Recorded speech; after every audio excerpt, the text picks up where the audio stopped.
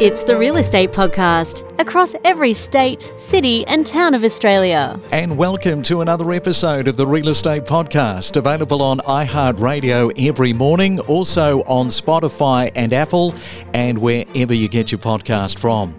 Well, it's a Tuesday, yes, the second day of August for 2022, and coming up, we are going to be speaking with Sam Sard about a really interesting fund that has all kinds of benefits for you with regard to your property and your portfolio, and how you can use this fund for your advantage.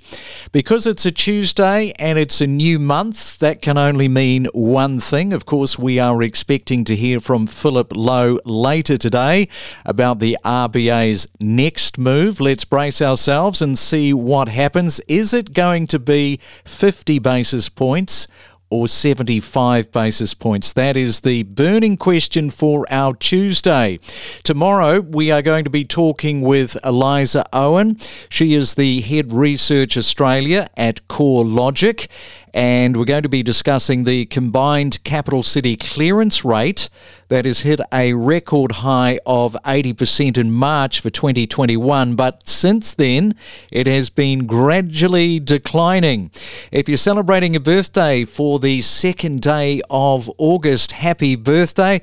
I see on the history books in terms of business, it was on this day back in 2018, pre-COVID, Apple becomes the first American public listed company to reach $1 trillion in value. In film news on this day, baby boomers will remember American Graffiti, a movie directed by George Lucas of Star Wars fame. That was released on this day back in 1973. And it was also on this day back in 1961, the Beatles' very first gig as the house band at Liverpool's Cavern Club took place. Grab your coffee and switch on your real estate breakfast every weekday morning from 6:30. It's the Main Centre forecast with propertybuyer.com.au. All right, let's check on your weather around Australia. And first we go to Sydney, expecting sunshine, plenty of it today, and 18 degrees. Melbourne for your Tuesday, look at that, also fine with some windy conditions, and the temperature's not too bad either with 17. Brisbane, morning fog, and then the blue skies will emerge, and expecting a high today of 23.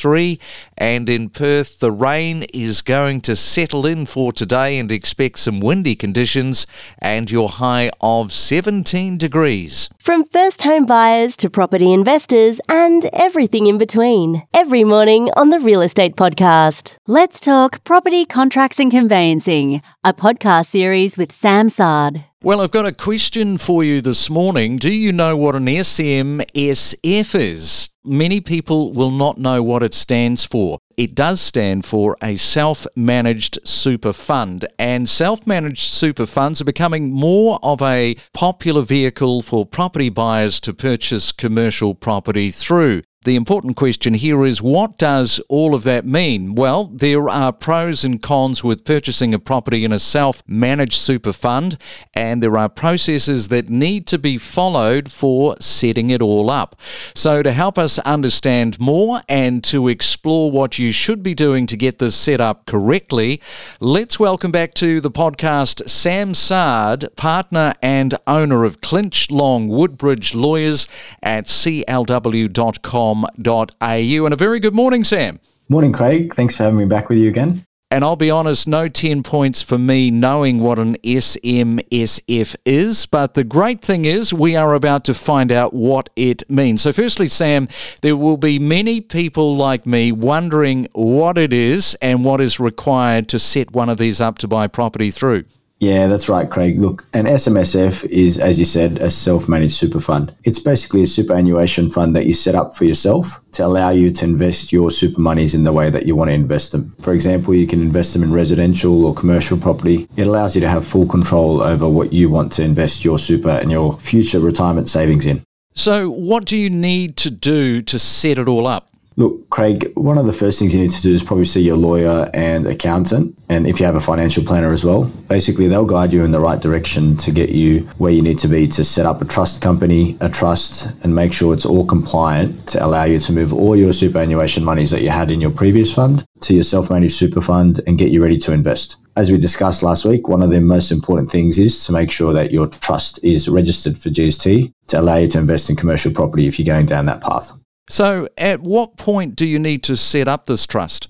Yeah, that's a good question, Craig. Look, a lot of people can easily make a mistake on this point. You need to be very careful as to when you set up the trust, especially when you're buying commercial property. If you're buying in different states, there's different points when you need to set up the trust. For example, in New South Wales, you need to set up the trust after the contract. But in Queensland, you need to set it up before or on the contract date. So sometimes that can catch people out and they can be caught up for double stamp duty issues if they're buying commercial property. So it's really important you speak to either your lawyer or your accountant before you choose to buy it, because they'll tell you when you need to set up that trust.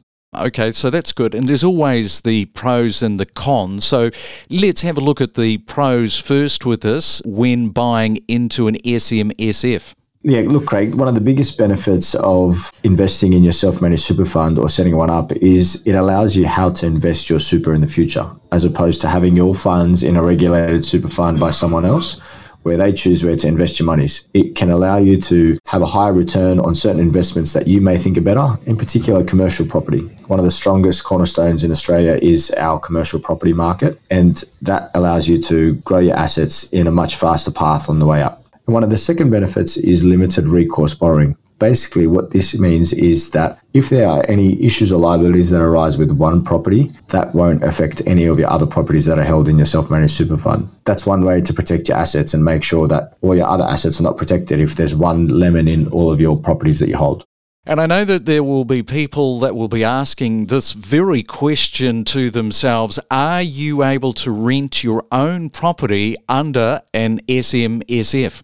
Yes, absolutely, you can, but there are strict limitations around it. One of the things, all the terms of your lease in place need to be at arm's length. You can't rent your own property, however, if it's a residential property. So you can't buy a residential property through your self-managed super fund and rent it, but with a commercial property you can. And that's one of the other benefits, is that you can pay rent to yourself, put it in your super, pay it down, and have tax concessions in the future from your super fund rather than pay another landlord with rent.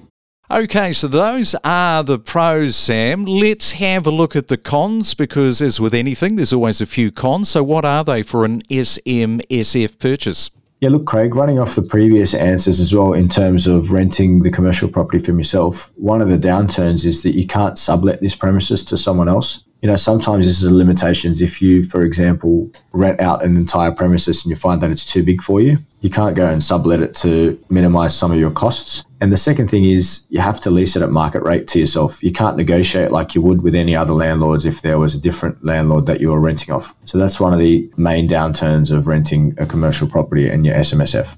And can you use the equity you build in your SMSF to purchase other properties? Look, one of the limitations also of buying in your self-managed super fund is you can't use your asset if it grows for collateral for future purchases or loans. And this is once again due to the limited recourse borrowing, because you can't pull out equity and go invest it in something else. It has to stay within that property. One of the other things is there's lower levels of lending that are provided by our banks, because self-managed super funds are sometimes seen as higher risks for banks. One of the other things as well is that banks have a lower levels of LVR, which basically means they're willing to lend lower amounts for properties that are in self-managed super funds, because they see it as being a higher risk. And in turn, this doesn't allow you to pull out much equity in any case for other properties compared to when you buy outside your self-managed super fund. One of the last cons of a self-managed super fund is the setup costs involved. So you need to have a decent chunk of superannuation in order to make the costs worthwhile. Good on you, Sam. Well, thanks again. There's plenty of information to take away. Look forward to chatting in a couple of weeks' time. Thanks, Craig. You too. We connect you to the best real estate information across Australia. The Real Estate Podcast.